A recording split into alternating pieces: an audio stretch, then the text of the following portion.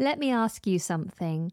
When you listen to my 5-a-day episodes, do you make a note of all the new words and phrases? It would be useful for you to have the vocabulary written down with the meaning and the example sentence. I know you are quite busy, so I have done it for you. I'm giving you access to my 5-a-day database. This is a Google spreadsheet with all the vocabulary covered from the very beginning of the 5-a-day series, and it's constantly updated. Just use the link in the show notes to provide your email, sign up to my newsletter, and I'll send the database to you. Enjoy!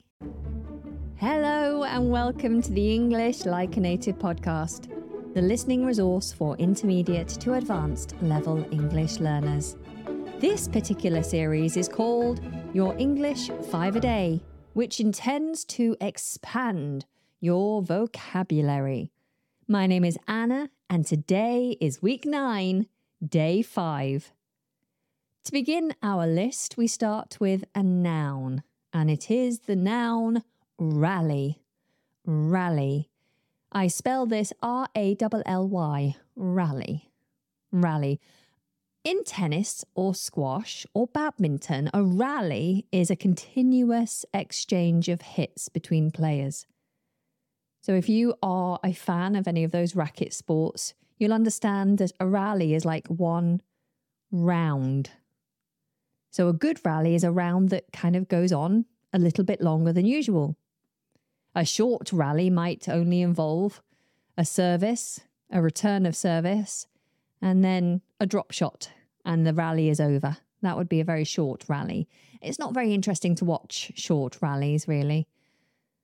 The occasional one is okay, but it's nice as a player, and I think as a spectator, to see a rally that takes a bit of time, where you can really see the players trying to work out how to beat their opponent. Here's an example sentence. Oh, that was the best rally we've had in ages. How we didn't win, I don't know. Great game, though. All right, moving on to our next word, we have a verb, and it is emphasize. Emphasize. This is spelled E-M-P-H-A-S-I-S-E.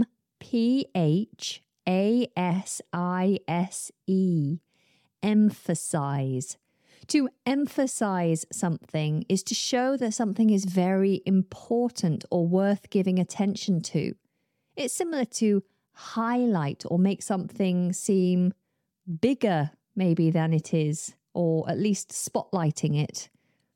So, for example, when I wear a long jumper dress, I may decide to wear a belt because the belt emphasizes my figure. It emphasizes my slim waist and my curvy shape, of which I'm quite proud. If I play squash, then I will often wear a vest top. And this emphasizes my toned, muscular arms and shoulders. I don't wear the vest top to emphasize my toned arms, but it does emphasize my toned arms. All right, so here's an example sentence. I'd just like to emphasize how important it is for people to learn foreign languages. It opens so many doors. So to emphasize a piece of information is to give extra weight to it, to make sure that people really heard that piece of information. For example, I'd like to emphasize how pleased I am that you're listening to this podcast today. And if you're pleased about being here and enjoying it, then please do take a moment to emphasize your love. Love might be a strong word, but emphasize your like of this podcast by giving it a rating or a review. A kind one, please. I mean, honest, of course.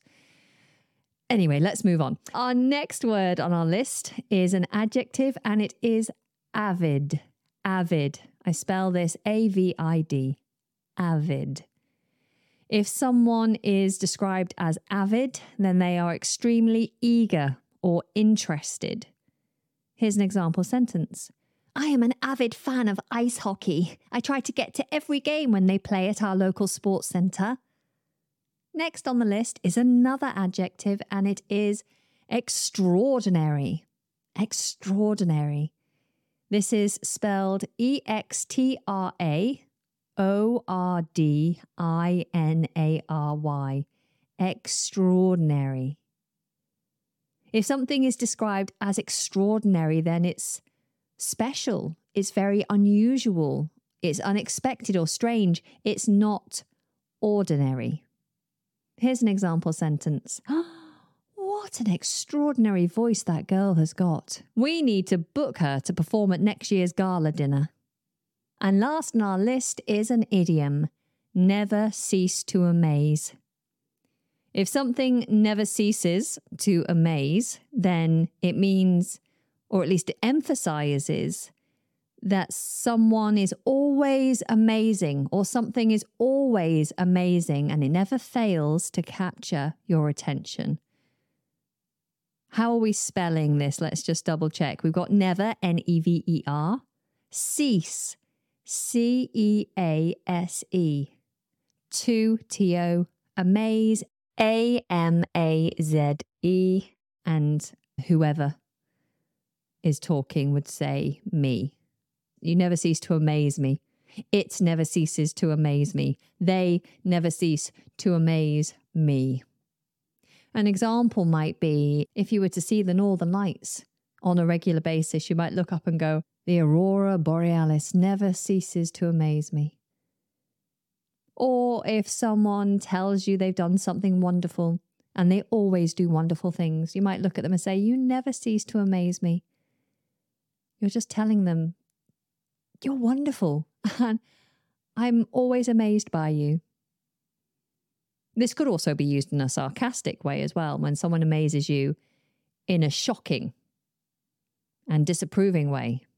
They do things that you just would never expect them to do. They behave in terrible ways, and you just go, oh, you never cease to amaze me. You are despicable. I am ashamed to be related to you. Hopefully you never say that about anyone, but it does happen. Here's another example sentence. Oh, your talents never cease to amaze me, Rebecca. Is there anything you can't do?